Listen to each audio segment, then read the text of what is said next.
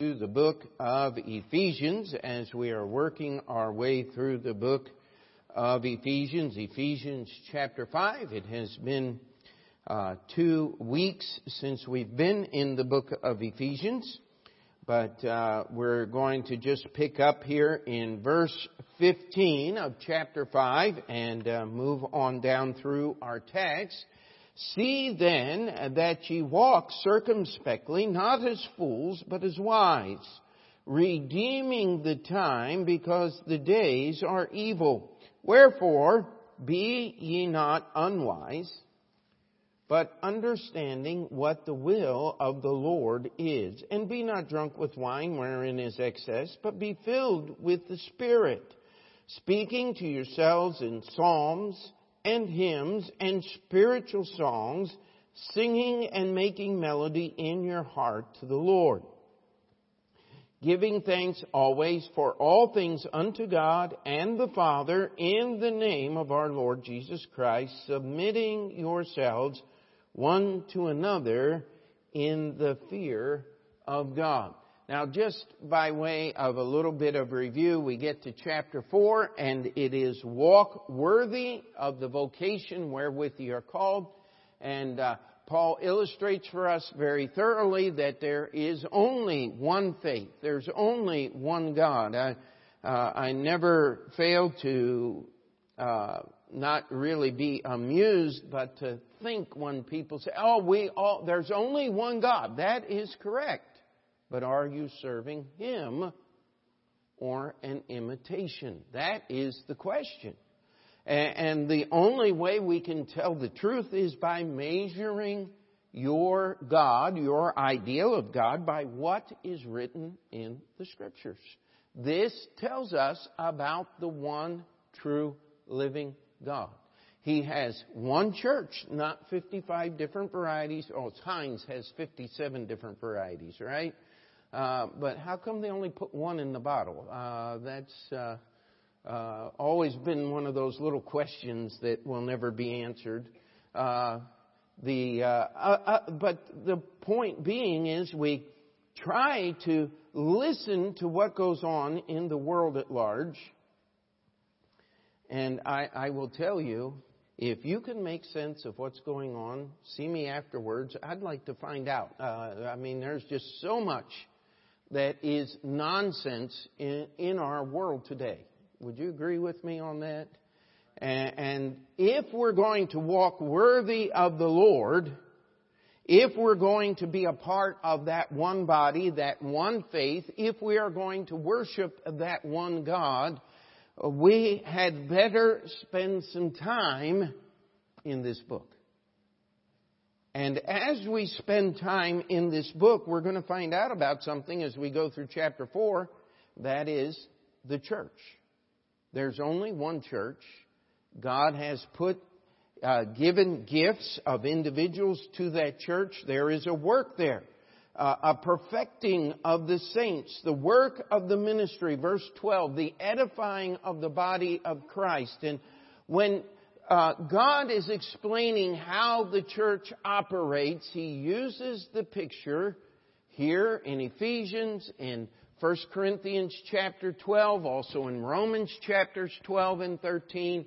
He pictures the human body. Now, your body's got a lot of parts. I have this vague memory of when I was in grade school, which was many years ago, or beginning biology, that the human body had like 5 billion cells. Now it's like 10 trillion. And I don't think I've put on that much weight, but I think we've discovered just a little more of how intricate we are.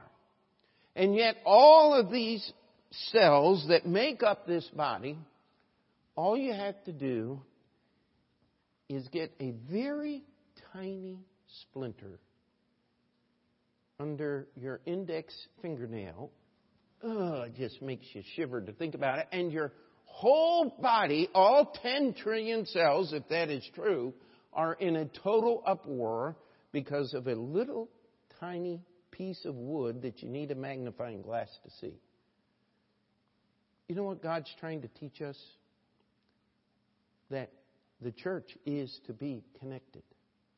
It's a physical connection. That's why we reject this universal, invisible idea of a church.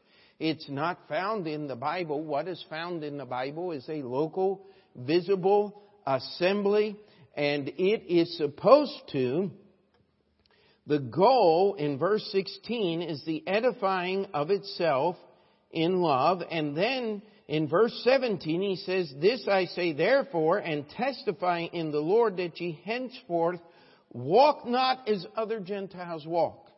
Now, Paul is moving his pictures, and he is going to be dealing with walking from the beginning of chapter 4 all the way through till we get to verse 22 of chapter 5, where we hope to end tonight. He is telling us to walk worthy of the vocation. He is telling us that our walk ought not be as other Gentiles walk, that we need to be very careful, and the latter part of Ephesians chapter 4 would solve 90% of the conflicts in your life. And the other 10% are going to be taken care of in Ephesians chapter 5. That's why I use Ephesians 4 and 5. If you get married in this church, we've sat down across the desk and we've gone through Ephesians 4 and 5. This is the basis. This is how we ought to walk and how we ought to live. And verse 1 of chapter 5 was our theme verse for last year. "Be ye therefore followers of God as dear children." And Paul says he wants us to walk in love. Now that is a very wonderful saying. But can we allow the Bible to define love? It's not just a warm, ushy-gushy feeling inside. That's oatmeal. Amen? Love is God. God is love. 1 John chapter 4. Twice it's there. And if we're going to walk in love as Christ also hath loved us and given himself for us, an offering, a sacrifice to God for a sweet-smelling savor.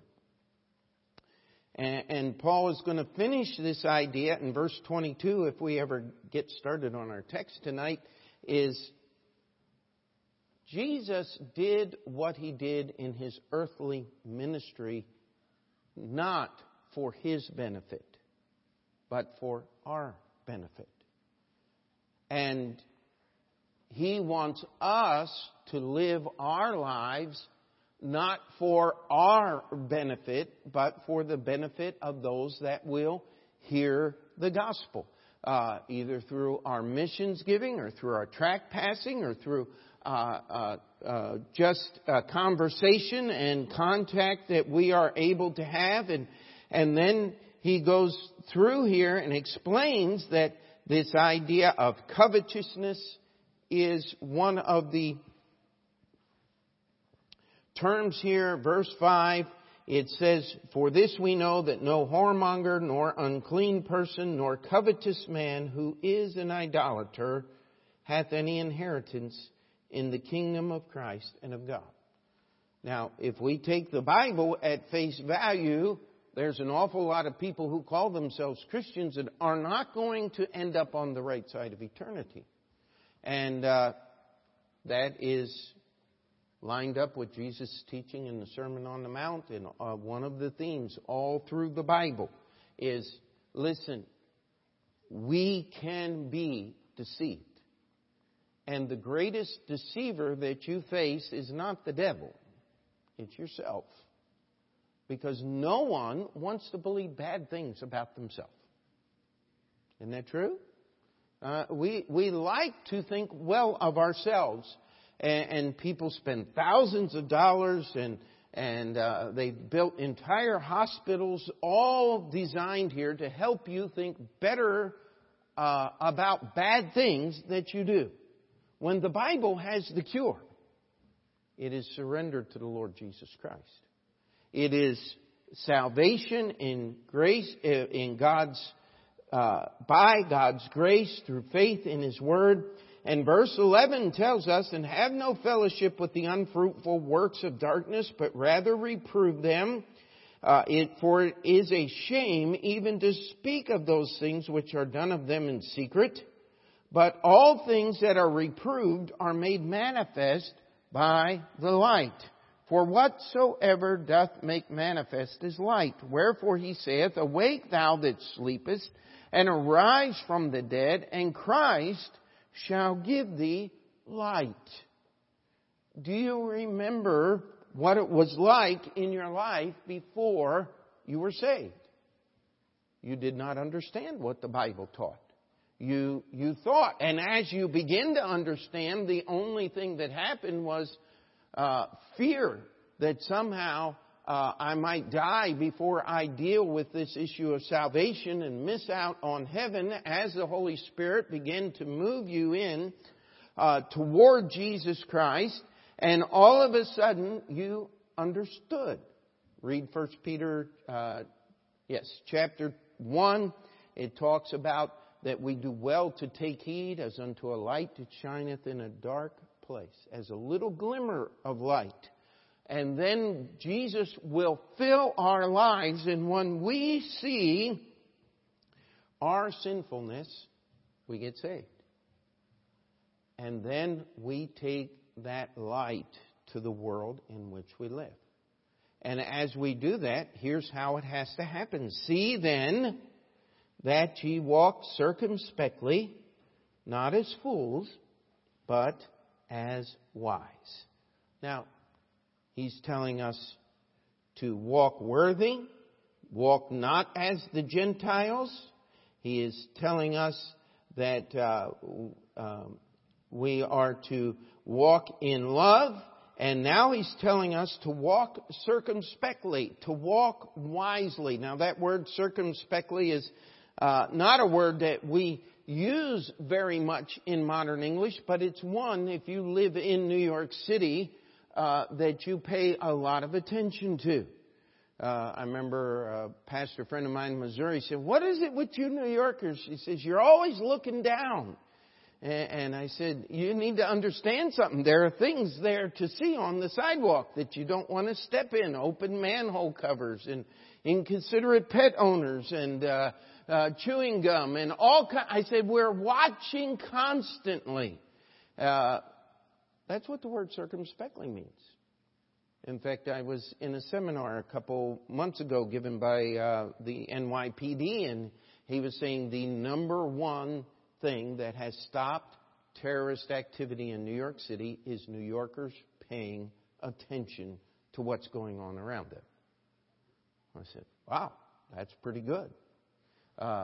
That's something that we can do. That's something that we should do as Christians. We need to, and here's the textbook definition, Oxford English Dictionary, of things or actions marked by circumspection, showing caution, well considered, cautious, of persons, watchful on all sides, attentive to everything, cautious, heedful of all circumstances that may affect action or decision. The Bible tells us that we are to walk as wise. If we're going to walk as wise, we're going to have to walk circumspectly. The Apostle Paul is using a phrase here, and translated into the English, it says, "See then that you walk circumspectly." Now, he's calling our attention. He's saying, listen, you need to write this down. You need to pay attention here. You need to understand as you walk through life, you must pay attention. How many times have we gotten in trouble just not paying attention? How many times have you gotten on the subway heading in the wrong direction? You don't have to raise your hand. But the whole thing was you weren't reading the signs. I mean, that's what I tell people who visit the city. I said, if you will do one thing, and I know this sounds trite and childish, but if you will carefully read all the signs, you can safely ride the New York City subways. Really? I said, but there's a lot of signs. And you need to read them. Yeah, you need to read all of them.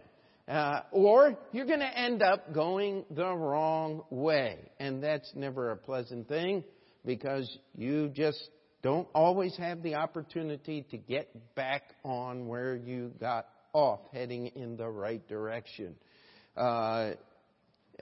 Sometimes you have to pay a double fare. Sometimes you need to go several stations down. But it says that the foolish person does not walk circumspectly, does not pay attention.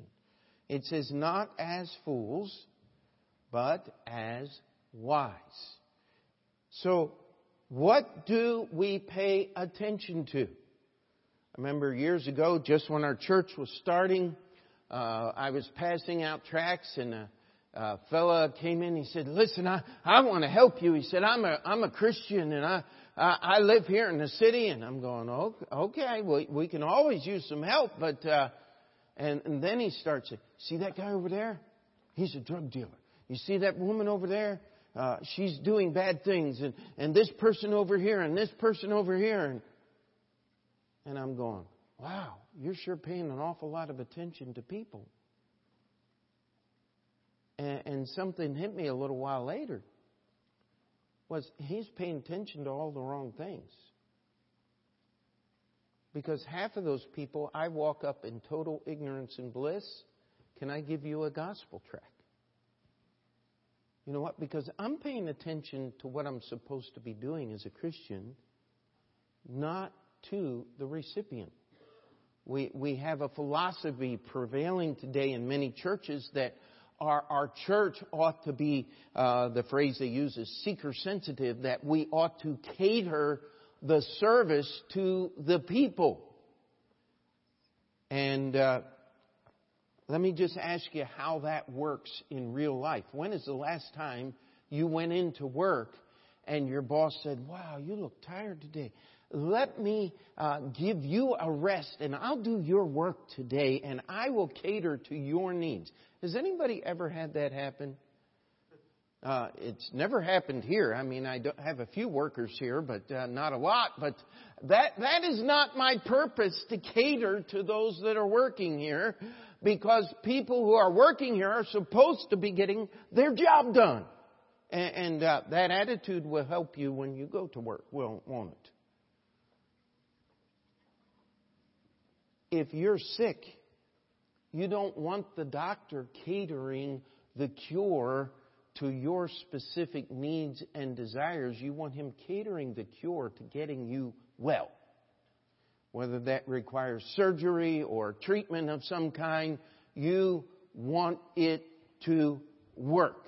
I was walking down the street just a little while ago, this week, and I walked past the doctor's office that I visited, and he had performed a surgery in the year 2000.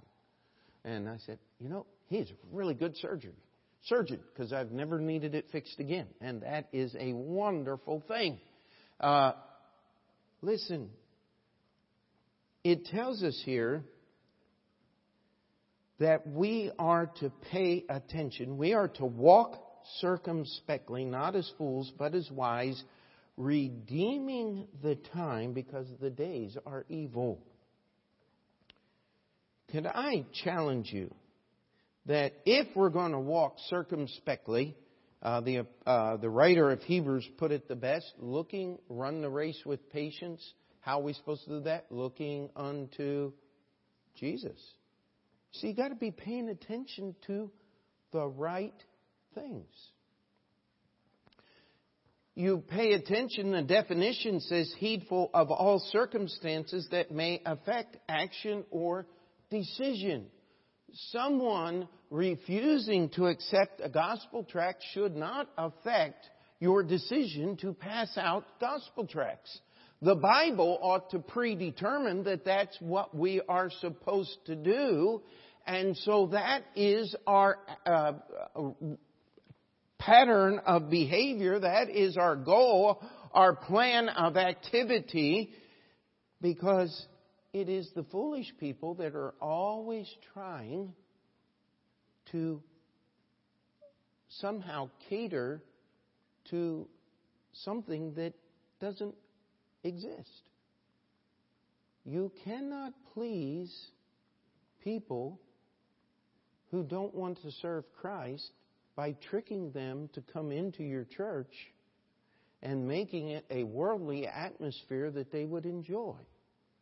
All you end up doing is making them unhappy because it's not worldly enough for them, and making God unhappy because you're doing things with this church that He never intended to be done. It says, redeeming the time. Now, one of the best examples of this, and it would take all of our time tonight just to give you the example, and so I'm just going to do it in a couple of sentences. Go back to your Bible and 1 Samuel chapter 17, the story of David and Goliath, and just read through those chapters there and read how Saul prosecuted the battle with Goliath versus how David prosecuted the battle with Goliath. You're going to find out that Saul was there for 30 days getting all the men ready for war every morning and marching out to hear Goliath's challenge and then going back to camp. What a waste of time and energy. David hears the challenge and he goes out to meet Goliath, and Goliath runs into a very hard object right between his eyes, a stone out of David's sling. And David then takes Goliath's sword and makes contact with a very hard object, the ground. Only Goliath was between the sword and the ground. And the battle was won in hours, whereas Saul had been there for a whole month and nothing good had happened.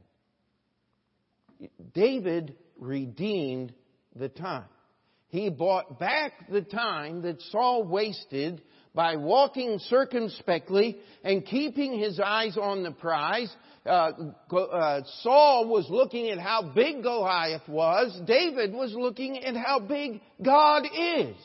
And David had no problems and no fear facing Goliath because he was much more afraid of offending the God that he worshipped by allowing this giant to continue cursing and defying not only God but all his people. David was walking circumspectly. He was paying attention. Someone said, why did he get 5 smooth stones? And there's been all kinds of things, because Goliath had 4 brothers. That's why. No, I don't think so. David was understanding that Goliath was a man of war, that Goliath was going to avoid. Goliath wasn't going to just stand there and say, okay, take your best shot. Goliath was going to fight him. And I think David just did a little quick calculation and said, I'm never going to get off 5 shots at this guy, but I'll at least have enough ammunition to make sure that the job gets done. And of course, God stepped in and made the first shot count now, didn't He? You see, the Bible becomes very simple. The days are evil. We do not have time to play the part of a fool trying to serve the Lord Jesus Christ. We must be about the Master's business. We must take the time that the Lord has allotted us and understand that the days are evil. We combat evil in our world not by chasing the evil, but by being obedient to Jesus Christ. You really want to drive the world crazy. I've often referenced the fellow that was an evolutionist I got into a conversation with, and he said, You're just ridiculous. You put God in the equation and everything works. And I said, yeah, that's exactly right. It's that simple. You have to make things so complicated because the entire premise of evolution, the one it rises and falls on, is there is no God. That's the only thing that makes evolution make sense. Otherwise, if there is a God, evolution is total and complete nonsense. No one in their right mind would waste that much time and that much effort doing things wrong when they have the power to do it right the first time. Read the book of Genesis. The morning, the evening, and the morning were the first day. God did it all in 6 days and rested on the seventh. Now, this next verse, verse 17, says, "Wherefore be ye not unwise, but understanding what the will of the Lord is." Now, that has been a subject of many sermons over the years. The will of God, how you can know God's will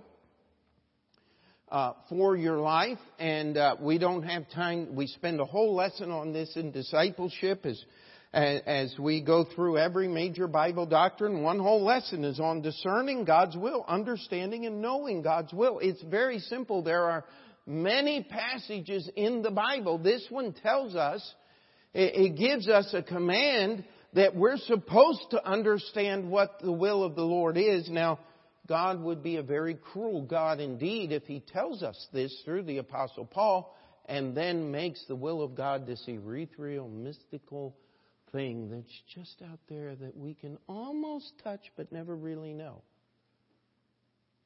That is blasphemy on the character of God. You see, God wants us to know what His will is. God is not willing that any should perish. First thing is salvation. The next thing is baptism. To be baptized the Bible way, which is the entrance to membership in the church, to serving Christ in His body. And I want to challenge you. You find anything between Acts chapter 2 and Revelation chapter 4 that isn't through, by, for, or about a local church. I challenge you. Look at your New Testament. See if you can find God's will. God's plan is serving Him through His church. God's plan is for you to be thankful. And in fact, Paul's going to address that in just a few verses here. Understanding what the will of the Lord is. I think that would qualify you for being wise, would it not? I remember years ago, and some of the pastors that we fellowship with still talk about this. They say, "Wow, how in the world did you know to buy that building when you only had a church of 40 people? Man, you must have been a man of great faith." And I'm like, I was there. It wasn't great faith. But we had to make a choice. Is the church going to go forward? Or is it going to die? Well, that's not a choice now, is it? And by the way, choosing the building wasn't very difficult because I had studied the zoning map. I had it memorized. We had looked at, as a church, we had looked at a dozen different properties in earnest, going down to the building department, doing research. This is the only building like this in Central Astoria that didn't belong to a denomination that was already registered as a meeting place, as a church. In fact, I had one break bulb at the building department saying, that was a synagogue. It's not a church. I said, you need to go home and check your code book. It's the same code. It was, and then I was later informed that that person was well known in the building department and given all of the dead-end, ridiculous calls that nobody else wanted to do. Somebody had complained about our church being here or something. And anyway, it was resolved very, very quickly by going over that person's head to the person in charge and just explaining a few things, which you didn't have to reach very high to go over her head. But anyway, we'll get back here to the lesson. The cure for the lack of wisdom or foolishness is knowing what God's will is. That's how simple it is. And the cure for fulfilling God's will, look at verse 18, these are all connected here. And be not drunk with wine wherein is excess, but be filled with the Spirit. Now, I don't know how many times I've had someone, be not drunk with wine. Well, I got a little over this time, but that's a real exception. Can you give me some money? And I'm like, I'm not giving you money to go out and buy more of whatever it is that puts you in the shape where you are. That's not what we're talking about here. But the illustration is one. The application is what controls you. How much alcohol does it take to change your behavior? One serving. Actually, less than one serving gets the job done. Okay, my favorite little saying is, I want to be in control of the little bit of sense I do have at all times. I cannot afford. It is not wise to turn that control of my life over to some other substance or person or desire. I mean, how many people are controlled by their tempers? Just as controlled as an alcoholic is by the desire for alcohol, or a drug addict for the desire for drug. One of the strongest drugs and most powerful drugs in the whole world is pornography. And the Bible here is telling us, if you want to understand what the will of the Lord is, if you want to walk circumspectly, you are going to have to be filled with the Spirit of God. I like the way it was put to me many years ago. You get all of the Holy Spirit at the moment of salvation. God saves you. The Holy Spirit is sealing you. The question is, how much control does the Holy Spirit have of you? How much of you does the Holy Spirit have? And this idea, this word of being filled with the Spirit is being totally controlled by the Holy Spirit. And again, the mystics just love to step in and say, the Spirit told me.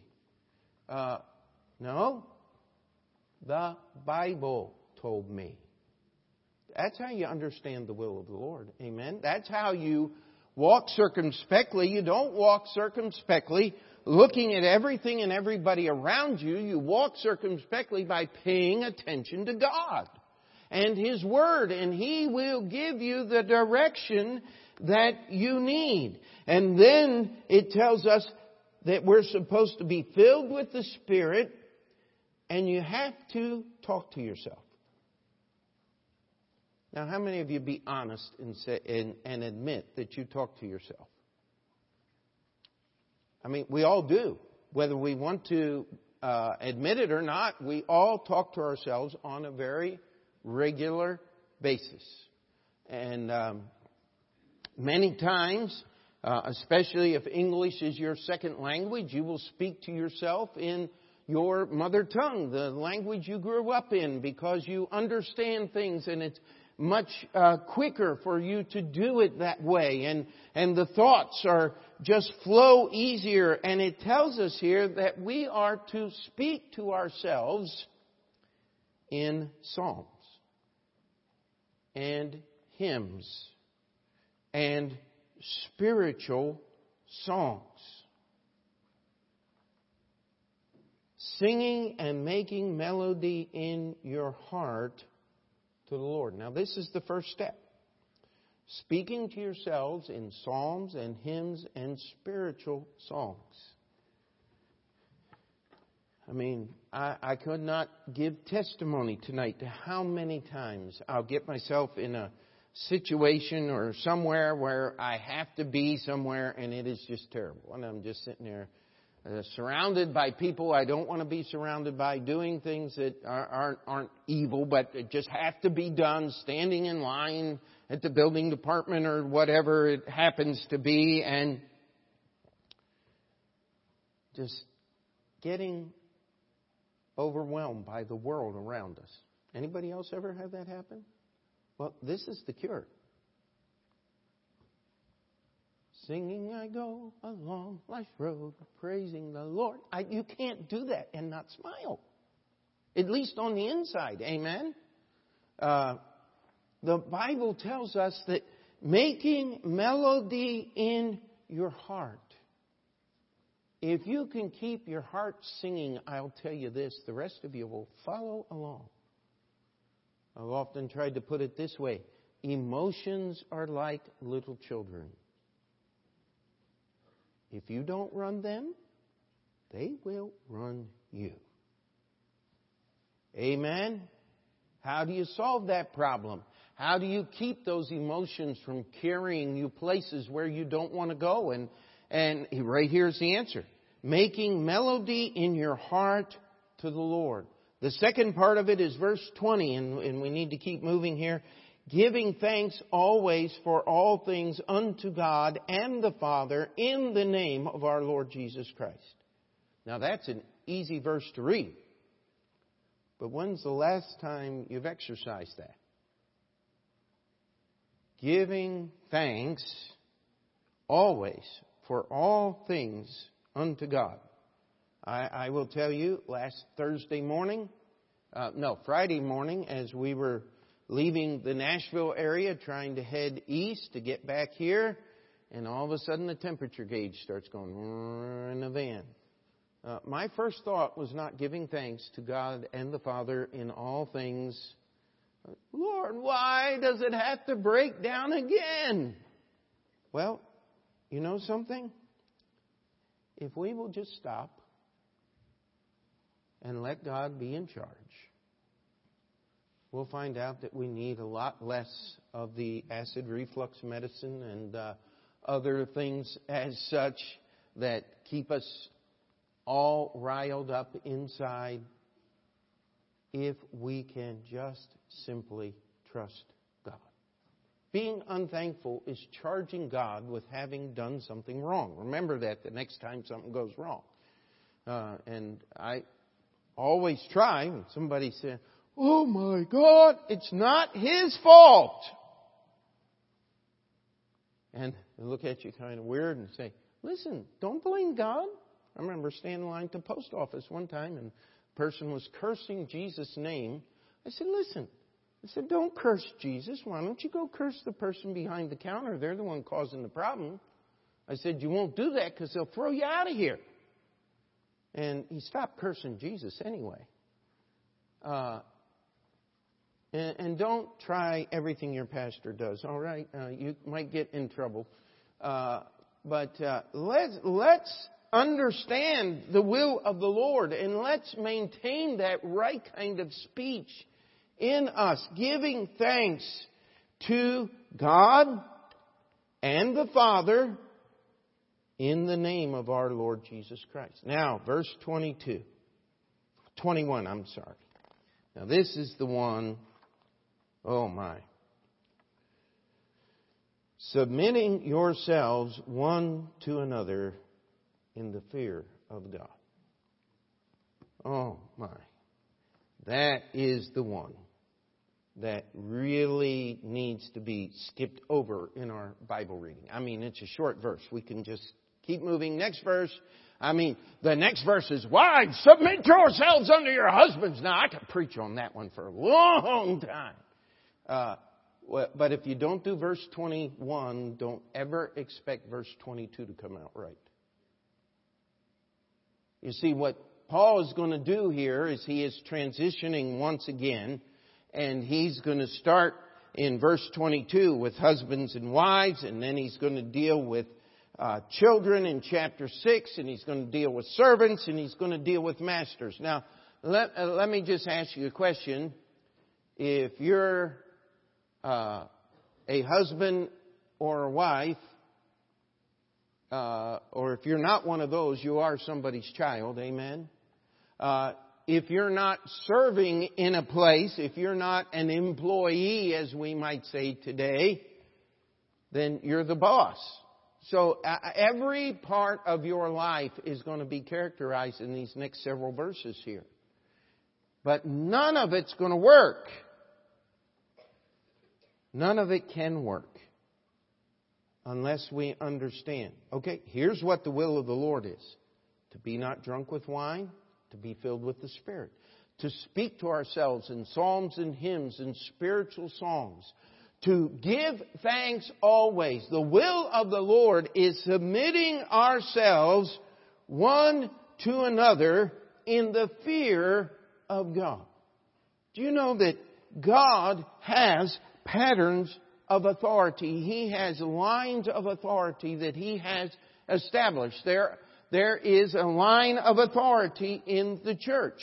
Our church, as a church, is answerable directly to Jesus Christ. We would never want to advocate that authority to some denominational headquarters or some group of people. That is our duty as a church, as a pastor. I am supposed to lead the church, but that doesn't do any good unless somebody's willing to follow. And so we have some things that God has set up here where if we're going to make things work, we've got to submit ourselves one to another. Do you know what? If you're going to have a relationship with another human being, you're going to have to submit your ideas to theirs. And when it really works out nice, is when they submit theirs to yours.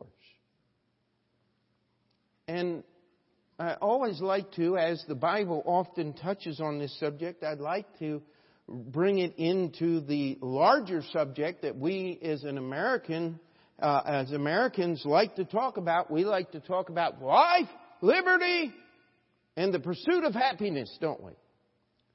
Well, this submitting yourselves one to another in the fear of God is what Thomas Jefferson was describing when he coined the phrase, the pursuit of happiness. What he was talking about was the sacrifices that each person must make so that society as a whole can go forward. He wasn't talking about pursuing what makes you happy. I get so tired when someone says, well, listen, I like to listen to my music loud. And I'm going, yeah, I know, but your car is on the street and the windows are closed and you just woke my children up who are sleeping upstairs in their beds. Oh, I didn't know there were any kids here. Oh, it's a church. I live in the building. Would you mind turning the music down a little bit? It's midnight. That happens on occasion. Why do people think they have the right to do that? Well, it's called selfishness, is it not? The number one sin that we deal with in society today is selfishness. If you really want to understand I have not been watching the impeachment and all these things, just haven't had time this week to pay attention. But I will tell you, if we could get unselfishness in a syringe and line up those Congress people and our president and all these politicians and just give them a shot, it would all be over in an hour. Because what is really going on there is selfishness. I want my way. I want my way. And what we're trying to do here in the church is understand that if we're going to serve Jesus Christ His way, we all have some edges that need to be filed off. We all have certain things in our life where the whole world is looking for, what is the term today, is relevance. Oh, I just want to know that what I'm doing is important. Well, I will tell you this. If God said to do it and you do it because God said it, that makes it important. Hello? And if I have to not be so vocal on some things or change a few things about myself so that I can serve better. I'm thankful for the last, I keep forgetting here, 27 years. I've been the pastor of the church. I'm in charge. I still love to think about the guy that came in and said, I want to talk to your boss. I said, there's the altar. Get on your knees. Talk to God. No, that's not what I want to talk to your superior. I said, he's the only one I got. I love to have fun with foolish people. Sorry. Because I don't have time to play all the games that everybody wants to play. We have to be wise. We have to redeem the time. But there are many things, and I'm not here to give a list tonight of things that I've had to change in my life so that I could stay as the pastor of this church. I've had to build a lot of things, like bunk beds and a big kitchen table and things, just so we can fit in the building. And that's not a bad thing. That's not a sacrifice, because we do those things so that we can be obedient. That's what the fear of the Lord is simple obedience to the Lord. I remember I used to love to carry my tracts right here in my coat pocket.